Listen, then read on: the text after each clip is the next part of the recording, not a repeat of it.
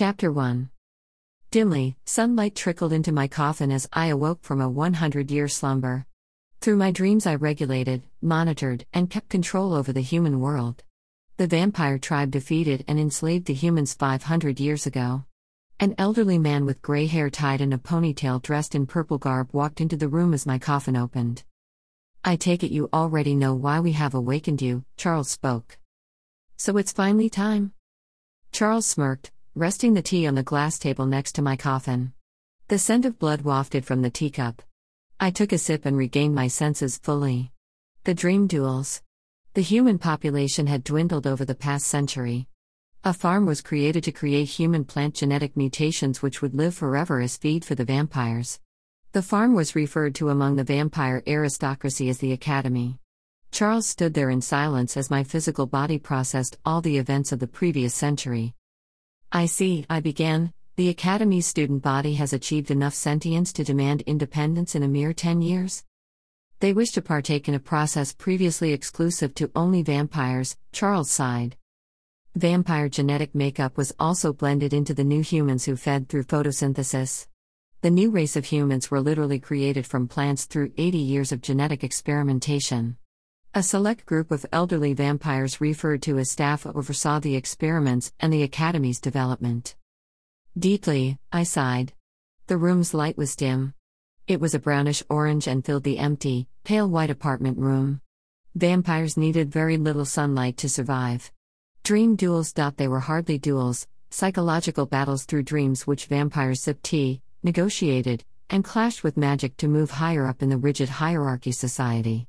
It was a silly, seldomly used process anymore. The chain of dream duels were about to go underway. Chapter 2. The first challenger's name was Kim. He was an impossibly bright specimen. I slipped on my glass red heels and entered the tube.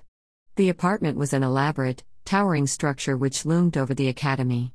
My coffin had been moved to the empty top floor in the apartment. An emerald, electric light surged around the tube. I clicked my red heels together. Bright red sparks flew. Calmly, I closed my eyes and I dived into the dream. When they opened again, I was sitting atop a mountain. Kim stood before me, calmly sipping the red tea. "Karen, I presume?" I sighed. This one was going to be a headache. I sat in the chair across from Kim and began to sip tea with him. For a time, we sat across each other in silence. "Form rain," Kim chuckled. The landscape changed to raindrops set against. Infinitely, we descended. I sat in silence and continued to sip my tea. Kim had formed his own undoing. Hours, weeks, months, years, centuries we sat in complete silence in the dream, descending further and further towards an earth we never reached. Slowly, Kim decayed into madness. Kim panted and wheezed on the ground. "All right, I admit defeat." He awakened from his daydream in his classroom desk, or so Charles reported to me. I returned to my coffin for a pleasant day's slumber. Chapter 3. Her name was Sarah, a specimen plucked from the earth. Spliced from onion, human, and vampire DNA. Again, I dived into another dream. When I awoke, we were on a farm. Carefully imagined, etched-out crops littered the fields.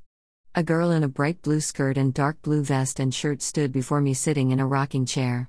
She must be Sarah. I smiled. Sarah's smile was bright and warm. Dream duels were not strictly always psychological battles. Casual conversations could be held through them. A wooden stool sat next to Sarah, which was where I sat. There was a calm breeze in this dreamscape.